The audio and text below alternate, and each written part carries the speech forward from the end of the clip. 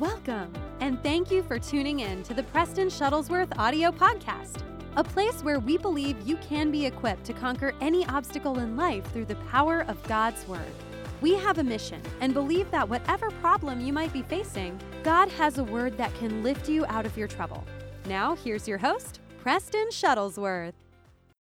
Hello and welcome back to the podcast. So glad you're back with me, joining me for yet another episode of the Preston Shuttlesworth audio podcast. And really happy you're here. And I wanted to say a thank you to all my continued listeners, people that tune in every time an episode drops. You guys are awesome, and I can't thank you guys enough for listening and sticking around. And today's going to be a great day because I felt to deal with something that's been on my spirit this week, which is how to keep what God gives you, or I think I entitled it, How to Never Lose What God Gives You.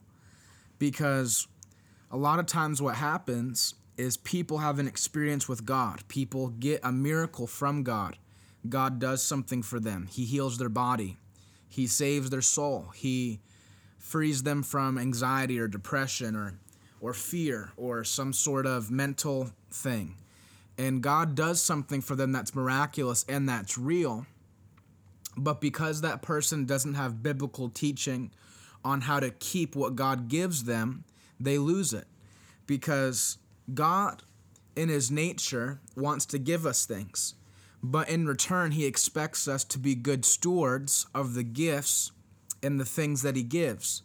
And so for us, there's a responsibility to learn how to keep what God gives so that the thing that he does give doesn't become wasted or thrown away or stolen by the enemy. You know, you can think of the parable of the seed and the sower and how Jesus said the seed was the word and that the sower went to sow the seed of the word. And what happened was there was different things that happened.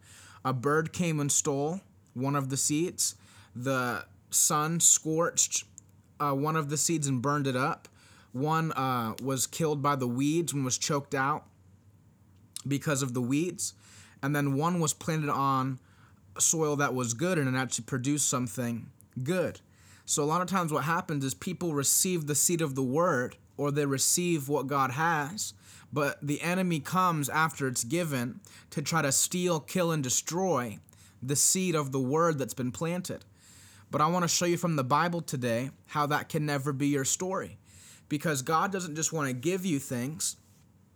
He wants you to have the knowledge from his word to understand how to keep what he gives you, and not only keep what he gives you, but multiply what he gives you. Because God's not content with us just keeping what he gives us, and then it just stays that, and it never moves, and it just, you hide it and you hoard it, and you keep it for yourself. No, God wants for you to multiply what he gives. That's why in the parable of the servants and the master and the talents that were given, that God was displeased with the servant that went and hid his talent in the ground. And then when it was time to go see the master again, the servant went and got that talent and just brought it back to the master because he was afraid to do anything with it. The Bible says the master was displeased with how that servant or that steward responded to the seed or the gift or the talent that was given to him. And he said, take what he has and give it to the servant that multiplied his talent the most. So from that parable that Jesus taught, we can understand something about God's nature, that God expects productivity, God expects fruitfulness, and that God expects multiplication in your life. So in this episode of the podcast, I want to show you how to not lose what God gives you. I'm not going to so much hit into the multiplication aspect, but I just want to show you how you can guard what God gives you. Because, just because you guard something doesn't mean you're afraid. You don't have to, some people think, well, I can just not guard or protect what God gives me and it will be fine. But you actually first have to guard what God gives you before you can multiply. Because how can you multiply something that is open to attack or open to being stolen by the devil? You have to first close off that openness that the devil might have so that he has no foothold, he has no entryway. There's no way for the devil to steal what you have. And then when that is established, now you can multiply what God gives you. So first I want to read to you out of Ephesians chapter 6. I'm just going to read one verse, and I want to show you something about life in general and show you something about spiritual things. It's found in Ephesians chapter 6, verse 12.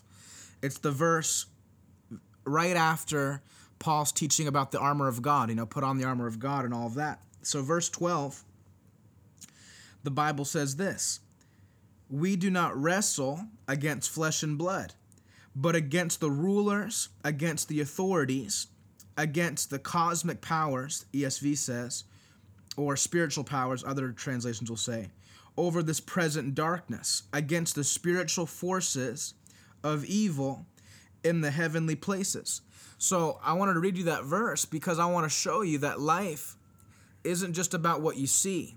Our enemy and the things that we face isn't just a person that you can see physically. It's not just like an army that you can see in the natural realm, but there's a conflict in the spiritual realm, and that we're actually at war and at conflict with authorities and rulers in dark places and principalities of evilness. And so there's something going on called a spiritual warfare. And so God is a spirit, the Bible says in 1 Corinthians. So that means that if God's a spirit and our enemy is a spirit, and that we also possess a spirit, that must mean that we need to learn spiritual warfare tactics to understand how we can overcome the devil and how we can guard and keep what God gives us. But a lot of times what happens is people, like I said, they receive a miracle, but they have no spiritual teaching or understanding or weapons or tools that have been given to them so that they can fight the enemy. But thankfully, God has given us weapons. And the way that God reveals, the things that he's given to us is by his word. Because the Bible says that in the word that we have weapons of warfare that we can fight the enemy with. And it's not physical weapons. It's not an actual sword. It's not an actual gun. But God gives us weapons, and he lays out the weapons in our arsenal in the word of God. And one of those key weapons, I would say maybe even the most important weapon, is something called faith. Faith is a weapon. Faith isn't just something, I don't know how your background was or where you grew up, but a lot of times people give you this perception that faith is just, when life goes bad, you just got to have faith, and eventually you'll get through things, and one day it will be worth it, and one day when we get to heaven, everything will be okay. And, people have this perception of faith, that faith is just patience to endure a beating from the enemy and from life until one day you finally get to go to heaven and experience real life and experience really good things. But that's not the Bible. The Bible teaches that you can bring heaven down to earth and that you can experience good things while you're on the earth and experience constant victory, dominion, and authority, and not have to deal with things that other people deal with. That you don't have to be sick. You don't have to be poor. You don't have to be troubled and tormented in your mind and have to take anxiety medication and antidepressants and all of these things that are, really attacking a generation. But you can be someone that's distinctively, markedly different from the earth because you have a weapon called faith. And not only do you have a weapon called faith, but you're learning and you're training and you're practicing how to use your weapon. If I just gave some random person a sword, it might be able to do some damage in a fight. But if I gave that same sword to someone that's trained in hand-to-hand combat or trained in sword techniques and knows how to do all the moves and parry and do all the things that people that actually sword fight do, that weapon will be much more dangerous in the hands of that trained swordsman than in the hands of some random person that you gave it. It still might serve as some sort of use of a weapon to that person that has no training, but it will be much more effective in the hands of someone that's trained with the weapon and knows what the weapon is capable of. The same thing is true in faith, that everyone, the Bible says, has been given a measure of faith. But just because you receive a measure of faith doesn't mean that your faith needs to stay right where that is, but your faith needs to be ever increasing and always going to new levels. That's God's intention with our faith. Faith should not be staying the same. Faith should not be, not producing something. You think of Jesus when he walked past the fig tree in the Gospels, and the Bible says he cursed the fig tree in front of his disciples, and he said that no one will be able to eat fruit from you again as he walked by it.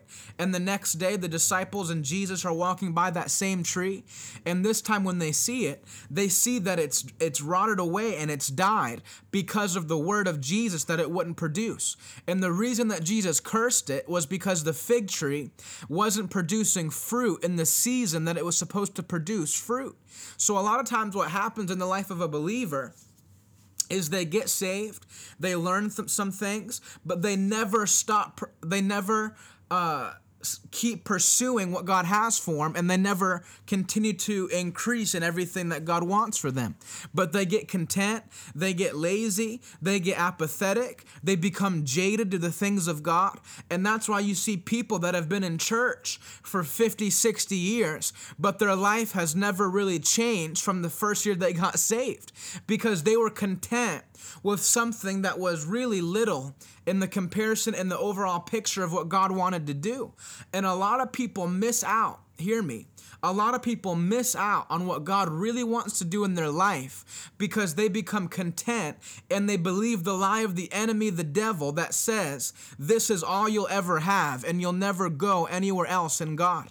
But I want you to know today that is not how faith speaks, because trust me, faith speaks a certain way. Faith has a confession, and the confession of faith is always more. It's always increase. It's always overflow, abundance, new horizons, open doors, things happening that never happened before. That's what faith does, because the Bible says that faith is the evidence of things not yet seen and the substance of things hoped for. So if that's true, that means faith can speak into existence things that don't even exist yet, things that don't even make sense in your natural mind. But that's exactly how faith operates, because the Bible says it.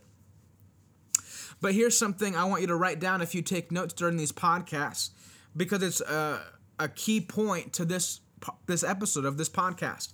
That faith placed in unshakable things is unshakable. Faith placed in unshakable things is unshakable.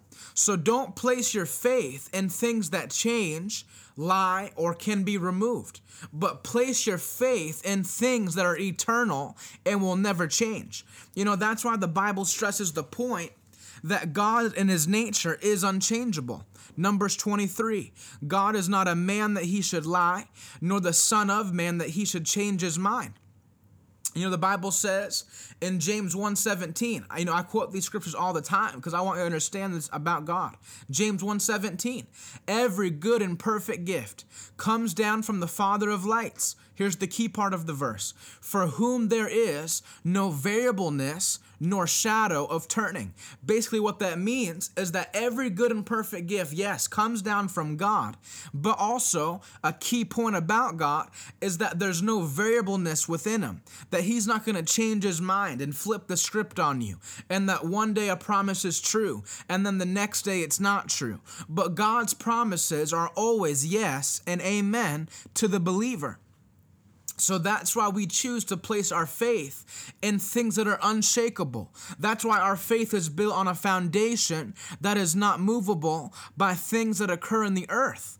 But the problem that people make is they lose what God gives them because in some way they shifted their faith from the Word of God and God himself, things that are unmovable, and they place their faith in something temporary and something shallow.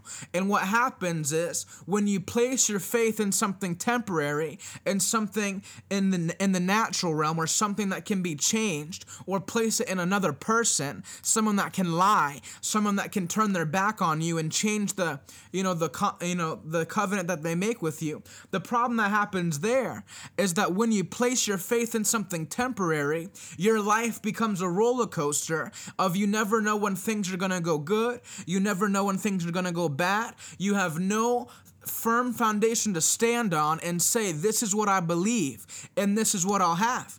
But faith, real biblical founded faith, is something that's unmovable and will never change and will always produce the right result. And today, that's the kind of faith I want you to possess, because I want you to understand, secondly, that your confession is key. Because without a right confession of faith, you'll never have the right things. So another problem and another way that people lose what God gives them is that they're always confessing negative things. They're always confessing doubt and unbelief and fear. And as soon as you allow your confession to become something that's negative, you'll have exactly what you say. And I want you to see that the Bible says that the power of life and death is in your tongue. Not just the power of life and not just the power of death, but the power of life and death is in the same tongue. So it's up to your will and your choice to decide what are you going to confess by faith, because confession is the key that unlocks your faith. You know, faith, when it's founded in the Word of God and you just can repeat what God said, it will always produce what it says. That's why the Bible says in the book of Isaiah that the Word of God, when it's sent forth, it cannot return to God or you and I empty or void, but it must accomplish the thing that it was sent to do. God's Word, when it's spoken by faith, must produce what it's sent to do. Preston, how can you connect faith and the Word? Where are you making that connection? Well, the Bible says in Romans 10:17 that faith comes by hearing, hearing by the Word. So you can't have faith without the Word of God, because faith is born and produced by the preaching and the reading and the receiving and believing of the Word of God. And without the Word of God, you can't possess faith. So that's where the connection is between faith and the Word of God. And when your confession becomes the Word of God, you'll have exactly what you'll say. You'll produce life in situations that are dead. You'll produce good things in situations that are not going the way they should. But the issue is that even though that's true, Christians have this pattern of that whatever's going on in the natural realm, that whatever's going on around them, they allow their confession to be dictated by natural circumstance and things that occur in the natural realm. But that is not faith. A lot more people, I should say, believed in divine healing before the coronavirus came to the United States and spread around the world. A lot of people had this belief that God's a healer and that no matter what, we're going to stand strong and we're not going to shut down and blah, blah, blah, blah, blah. And their talk was real good. Their confession was really good until an obstacle and a giant and a mountain arose in their way. And as soon as they saw the obstacle in the natural realm, then their confession began to conform to the image of the problem.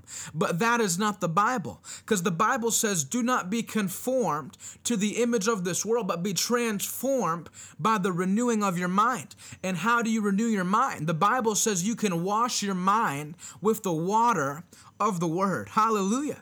So how do I renew my mind? How do I renew my confession on a daily basis and always have something positive to say? Always have something that stems from the Word of God. I renew my mind by the Word, and the Word refreshes and renews and restores my mind so that my confession can line up with what God's Word already says. So how do you not lose what God's given you? How do you not lose and allow the enemy to steal what God's put in your possession? You have to have a weapon called faith. And that weapon of faith is born and produced from the Word. And the Word must become your confession. Because without a confession, you don't have a response to the enemy. You think of it like in a natural sense, like if you were in a courtroom, they need something called confessions. or testimonies. And if you don't have those things, then they have a really hard time putting a case together to convict someone and bring justice to a situation. So what happens is, if your confession changes, they can't really believe either confession. Because if you were to testify in a courtroom and give a confession of one account of how something happened, and then the next day you come in with a completely different confession of an account of how something happened, now you've put the judge and the jury in a very awkward situation because they don't know what's the truth and what's not the truth, because you change your confession when you are under the pressure of a problem. And what happens is, in Christianity, hear me, and what's happening right now on the earth in the modern church is that the confession of the people is changing based upon the circumstance and the problem that exists. That before, they might have believed in divine healing. They might believe that the church should never close for any reason, and that we should rather obey God rather than man's authority and things like that. But as soon as the problem rose up, as soon as the mountain and the giant stood in front of them, they ran to Romans 13 to misinterpret something that Paul said about how we should comply to government and bow and shut the church down and not preach the gospel to our people. You know, it's really easy to have faith and believe the word of God when you're under no backlash, when you're under no, someone actually coming up against you and presenting a problem or a giant before you. It's really easy to walk out this thing and be like, well, I believe it, because things are good and the sun's still shining and my family's okay and everything that I care about's okay in the natural realm. So yeah, I'll believe what you say. That's really easy. But when actual things occur that are problems, things that arise, that'll actually make you second guess and be like, whoa, what's going on? Your faith should not be moved by that. But what's happened in the modern church is the confession of the people has been conformed to the image of the world. What's the world worried about? What's on the news today? What's the newest report from the CDC? What's going on? And people become so concerned with what's going on in the natural realm that they bend and they bow to something called fear that the devil uses as a tactic to steal the word of God from people and to steal what he's given them. But I want you to know that the fear that comes from the enemy is born out of a lie. That's why David wasn't afraid of Goliath, because even though Goliath had a big mouth and he was 9 feet tall and was, trained to be a soldier all his life, David had a revelation about something very important about the battle, that God is on my side and he is against you, Goliath, and he is against your army.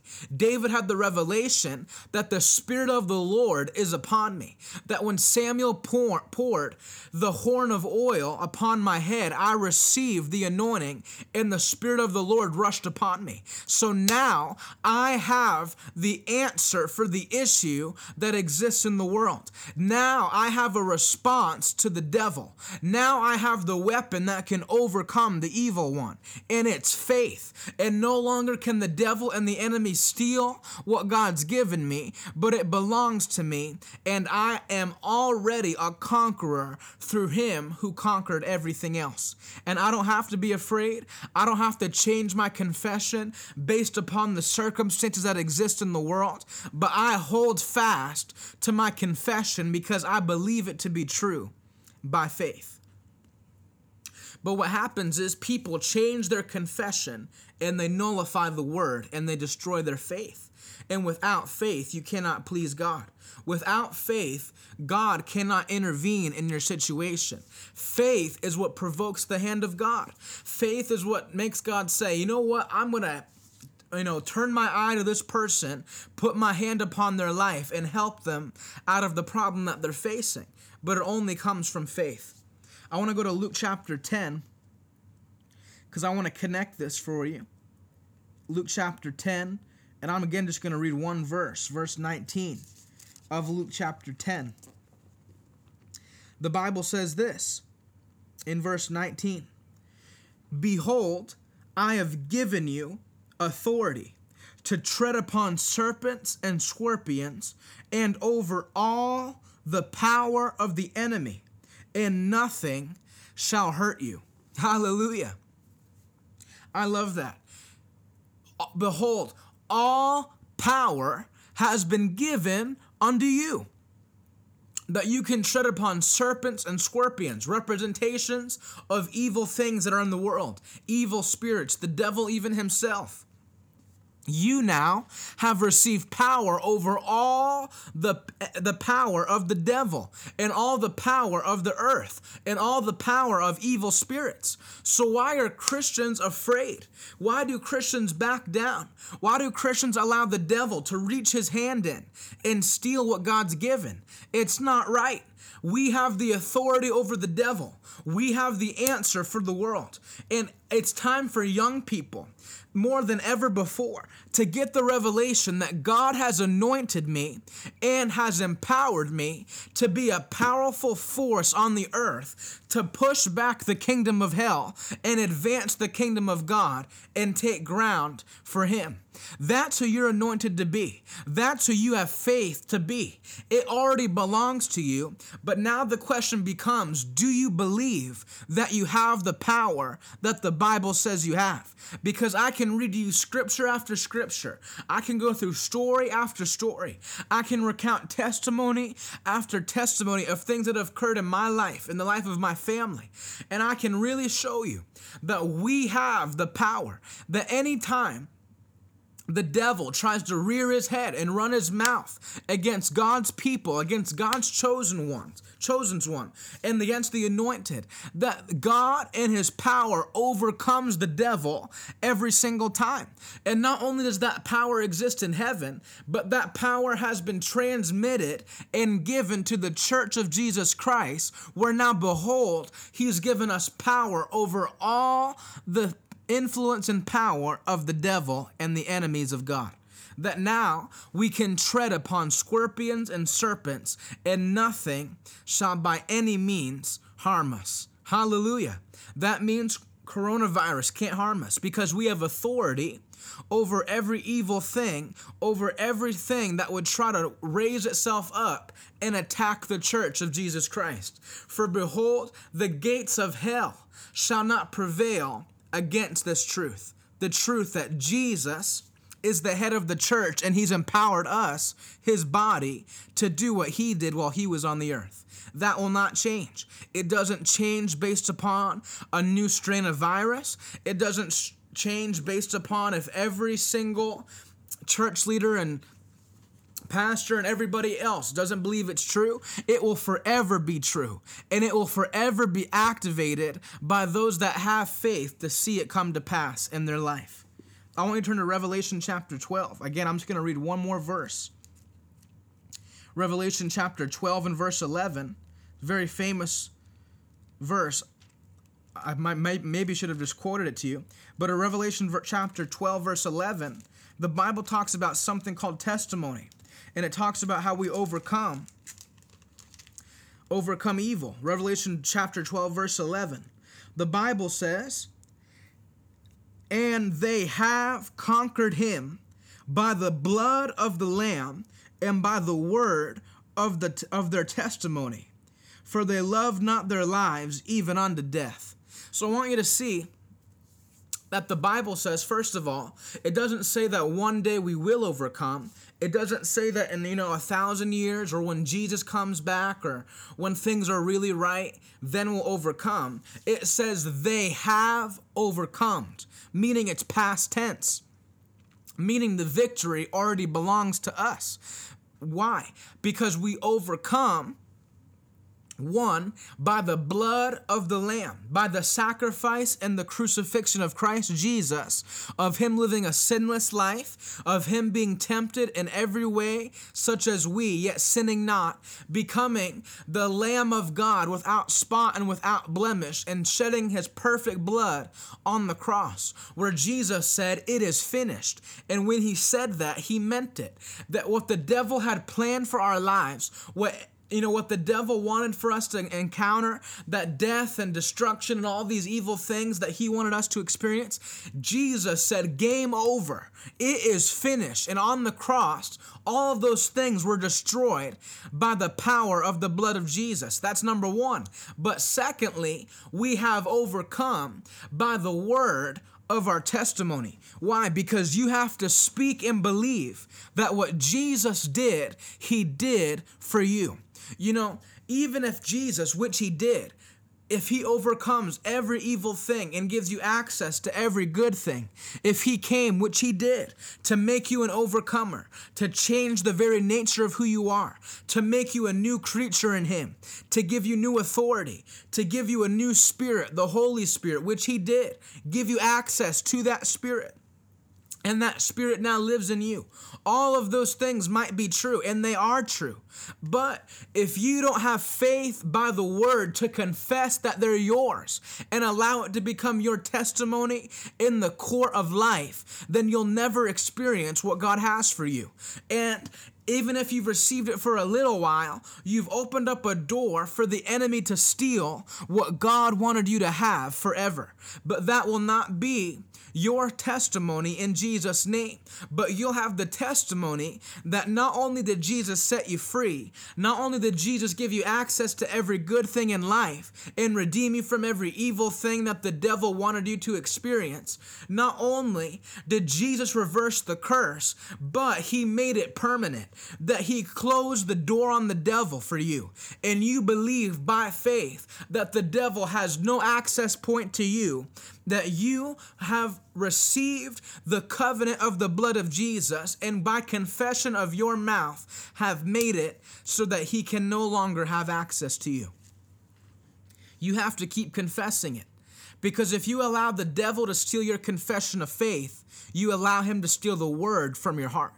Because faith, like I said, Romans 10:17, comes by the word of God. Faith comes by hearing, and hearing by the word of God.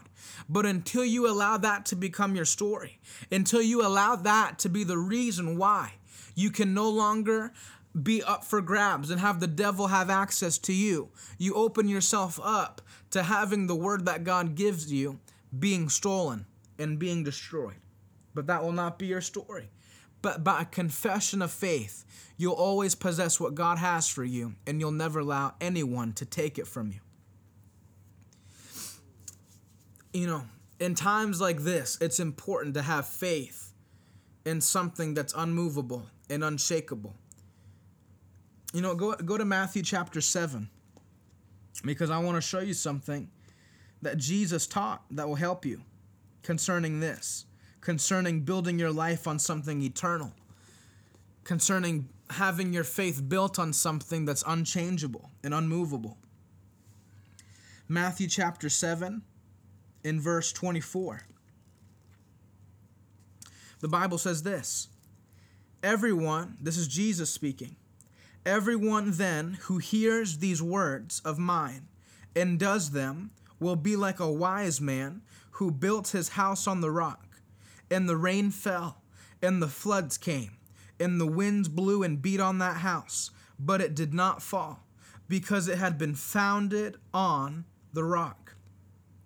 Hallelujah. Verse 26. And everyone who hears these words, notice he's talking about words again, because that's where faith comes. Everyone who hears these words of mine and does not do them will be like a foolish man who built his house on the sand, and the rain fell and the floods came. So what's Jesus talking about? He's talking about, issues in life. Things that arise in life, floods and, things unexpected that come to try to take you out. The rain fell, the floods came, the winds blew and beat against that house, and it fell, and great was the fall of it. Here's what I want you to understand. Another key point from this podcast episode is that life presents to you, in a sense, two wills or two documents or two contracts. And these two contracts are labeled life and death. Life and death. And until you make a decision to say, I'm going to sign my name on the bottom of the contract that says life. Where am I getting life from? Well, Jesus said, the words that I speak to you, they are life and they are spirit. So this is where the word of God, what it brings into your life, it doesn't bring death, but Jesus said, I have come that you might have life and have it more abundantly. This is what Jesus spoke of. So in life, you have two contracts set before you, life and death. And at the bottom is an empty space for you to sign your name. And the place where you sign your name is what you'll possess. And the details of the contract of what it says will be yours when you sign your name at the bottom of that contract. This is what Jesus was speaking of. He said, there's two responses to the words that I speak. You can believe them and build your life upon my words, and you will be like a wise man that built your house upon a rock foundation, that when the winds and the waves of life came, when obstacles came, when things from the enemy came, all these things come, you do not move because your house is built upon the rock, a foundation that's immovable, because you built your house upon the words of Jesus because you were wise. Or you can be like the foolish man, that he heard the words of Jesus, but he did not believe them, and he did not put them into practice. And he was a foolish man that built his house upon the sand, that when the winds and the waves of life came, great was the fall of the house, because you signed your name at the bottom of the contract labeled death. And everything that's within that contract now comes to you. But that will not be your story, because you will sign your name upon the contract labeled life. And that's where your name will be written.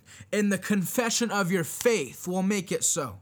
Because you've built your hope and built your life and built your future on something eternal, on something immovable, on something unshakable, on something that can't be changed based on outward circumstance and natural situation. You've built your hope on something that will never be moved. For as long as the earth remaineth, there shall be seed time and harvest. For as long as the earth endureth, for as long as there is anything existing, God's promise to produce something good in your life shall be yours. For the grass withers and the flower fades, but the word of the Lord endures forever. So how do you keep what God gives you? How do you not allow the enemy to come in and steal what God's given you? You have a confession of faith and you say, life belongs to me, and everything within this book of life, every single promise, every single benefit and gift that God's given me by his word, it belongs to me because I've signed my name on the dotted line and it belongs to me. You know, David said this in Psalm chapter 103, verses 2-3. He said, forget not one of his many benefits, who forgives all your sins or iniquities, who heals all your diseases. You know, people hear this kind of teaching and they'll say, well, that's selfish to think that way, that God will do all those things and that God's Santa Claus. Let me tell you something. God's better than Santa Claus, because he doesn't come once a year on December 25th. Every single day. His mercies are new every morning. I don't have to wait till Christmas morning. His mercies are new every morning. It's Christmas every day.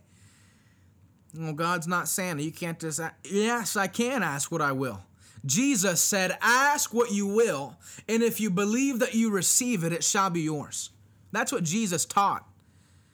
You know, religious people don't know the Bible. They don't even know what Jesus really said. They quote half scriptures. You know, brother, Bible says in this world you'll have trials and tribulations. That's what Jesus said. Yeah, Jesus did say that. But read the second half of the verse.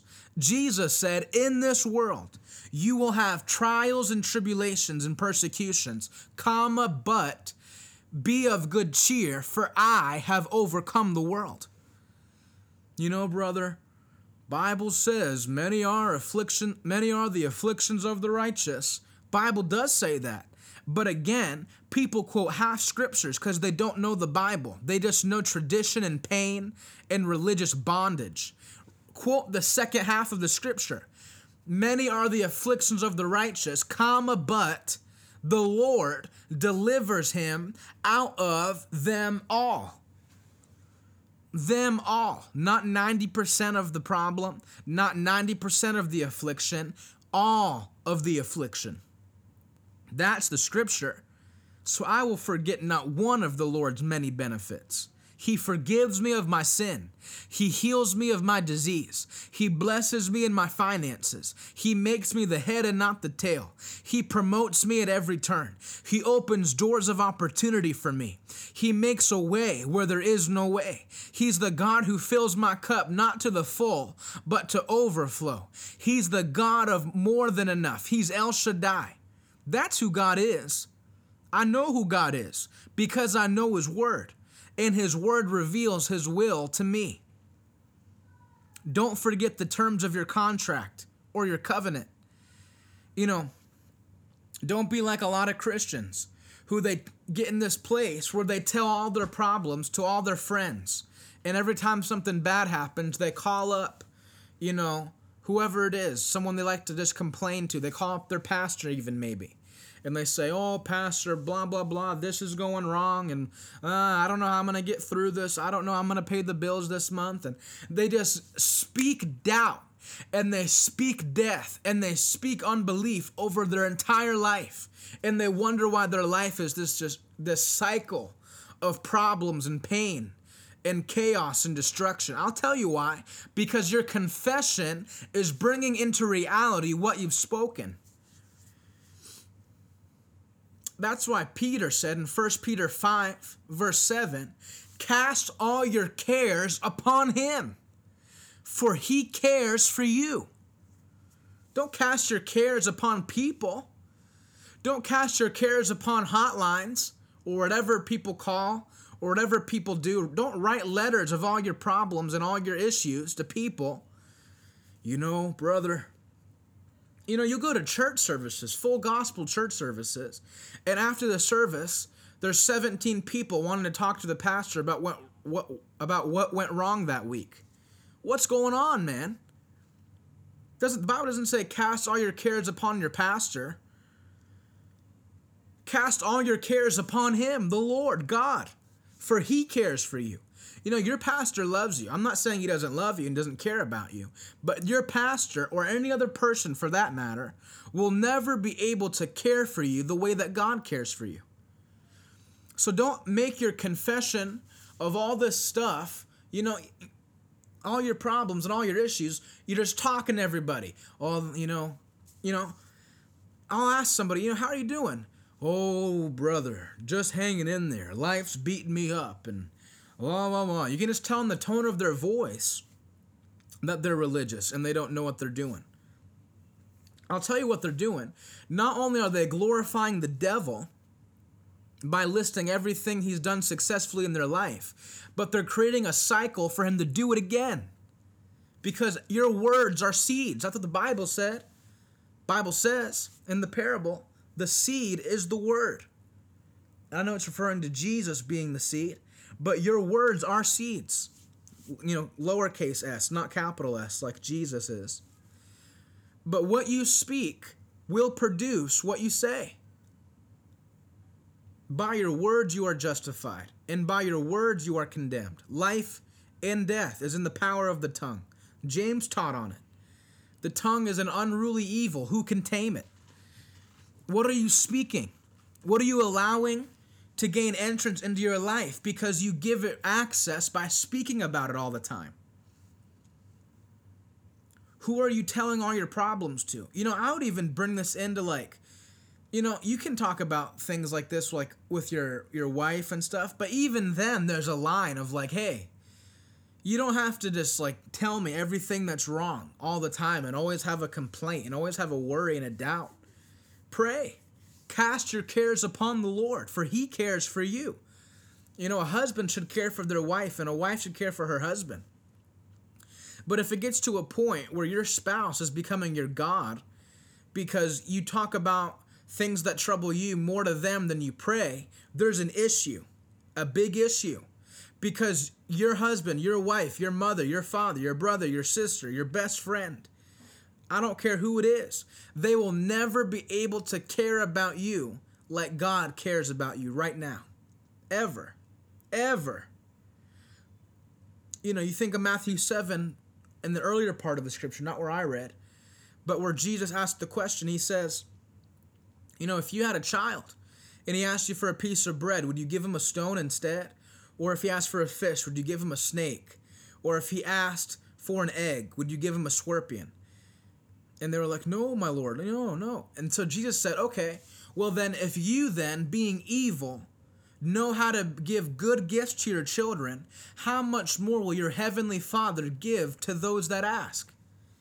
You know, God's fatherhood and God's care and love is on a whole different spectrum and scale and level than an earthly father, or for that matter, an earthly husband or wife or best friend or sibling or anybody. Cast your cares upon him, for he cares for you. So an issue is people confess their problems to every, Tom, Dick, and Harry. To use that old expression, they talk about their problems to every person they can. Because, in my opinion, they get some sort of like gratification out of it. Because they want people to pity them. They want people to be sad for them. Oh, did you hear about so-and-so and what they're going through? And they like that. A lot of people like that. They don't want the answer to the problem. They just want people to feel sorry for them because they're insecure and they just want attention. That's where that comes from. It's not about they want something to be changed. Some people like their issue. Some people like their problem. Some people like generational curses.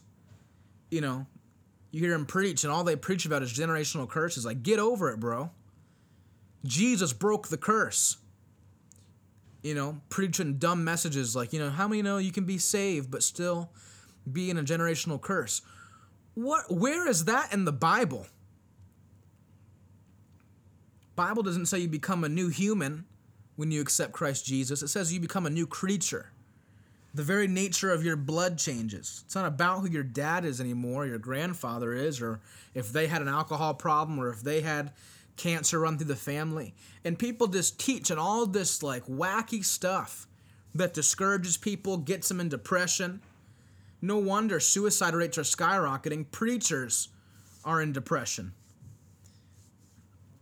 Because all they preach about is negative. All they preach about is how excellent the devil is at what he does. Let me tell you something. God puts the devil to shame. They're not even in the same category. They're not even competing in the same division. Totally different level. You can't even compare the two because the gap is so massive. But you wouldn't know that from modern preaching. You'd think the devil is like equal with God. People like that picture of the devil armless wrestling God like it's some struggle. Let me tell you something. It's not a struggle. The devil's defeated. All he has is something called lying and fear that he tries to instill in God's people. And that's what he's doing right now. People fall for the same trap. It's ridiculous. Like mouse to a cheese trap. Every time. Hook, line, and sinker. They buy it. They fall into the trap of fear, and they just go through this cycle of the devil taking the upper hand and the devil gaining a foothold, and they allow the devil to steal what God's given them. Let me tell you something. Anything beneficial that you can receive from telling people your problems pales in comparison to if you brought that same problem to God in prayer.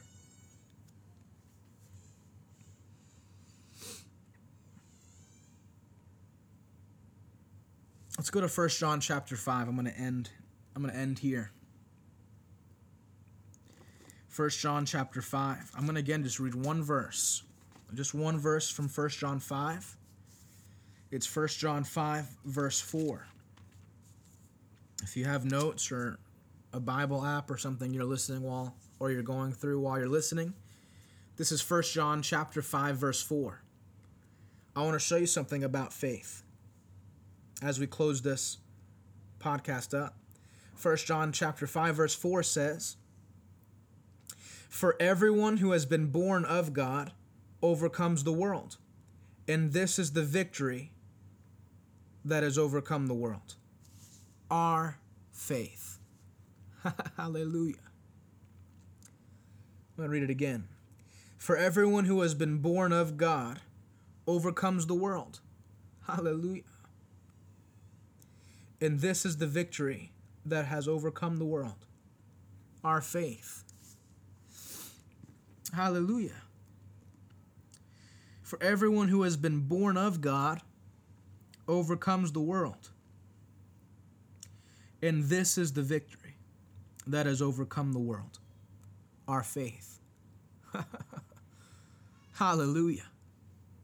The victory that overcomes the world. What is the victory that overcomes the world? I might do a podcast on this next. What is the victory that overcomes the world?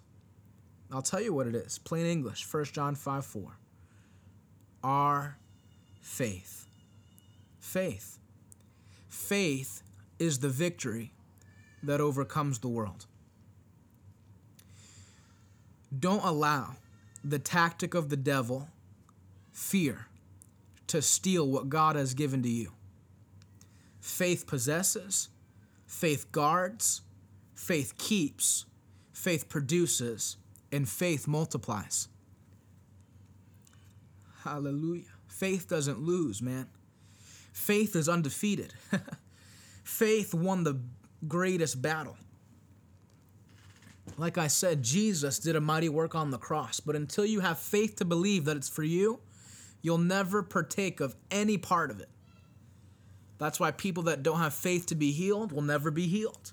That's why people that don't have faith that God can heal them of mental disorders or brain diseases or things like that, they'll never receive it. That's why people that don't believe that God's a supplier and provider and that he can bless people financially will never receive it. And they'll live in poverty and in a poverty mentality their whole life. Because even though Jesus made it available, faith is what brings it into reality and allows you to experience it. Faith possesses, faith guards, faith keeps, faith produces, and faith multiplies. How to keep what God gives you. How to not allow the enemy to steal what God's given you. Faith. Faith overcomes the world, man.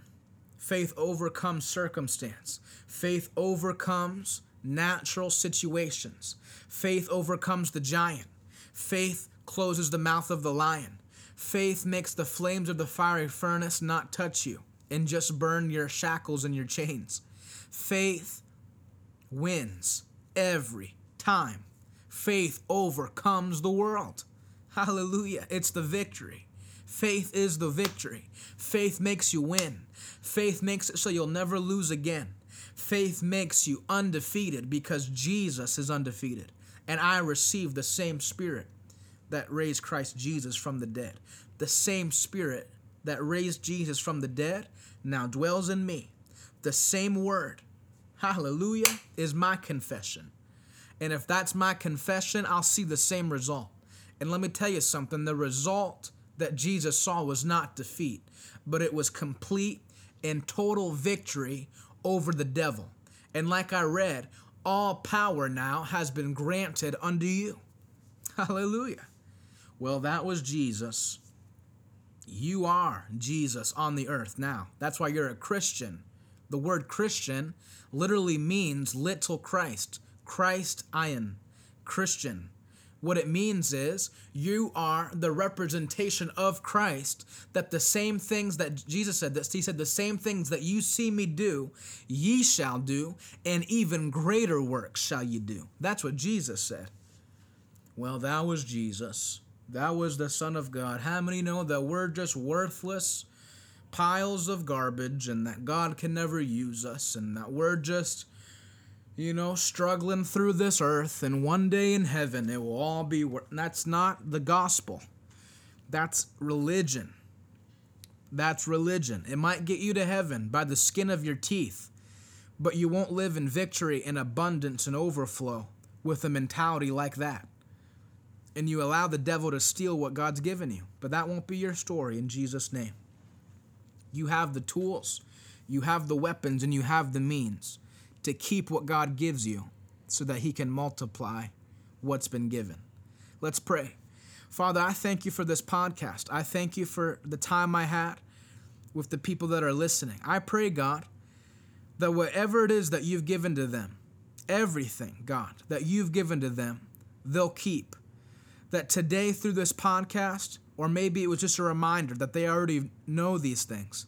But God, whatever it might be and wherever they are in their walk with you, I pray that everything you've given to them will stay in their possession in the mighty name of Jesus. That every tactic, every weapon, every spiritual adversary of darkness and evil, everything that's tried to raise up against them and take what's theirs, I rebuke it in the name of Jesus, and I say faith will guard them all the days of their life, and their confession will never conform to the pattern of this world. In the name of Jesus, I pray for all my friends today. Amen. Amen. I want to thank you once again for tuning into this podcast. Be on the lookout for our website. It's coming, I promise. I know it's been a long, long time that I've been talking about it, but it's coming, and it looks great. Should be out in the next couple weeks. I'll post it on my social media when it's live and it's launched. It's going to be great, and I want you to know I love you, and that God loves you, and that everything that God's promised you this year will happen. It doesn't matter how these first, 8 months have gone. The final 4.5 months that we have are going to be the greatest months you've ever had in the name of Jesus. I love you. God loves you. And I'll talk to you soon.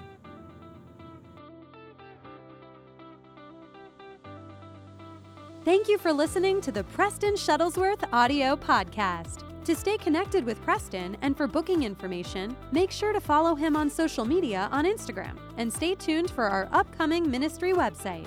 For more episodes, please subscribe and make sure to come back here every Friday for brand new weekly content.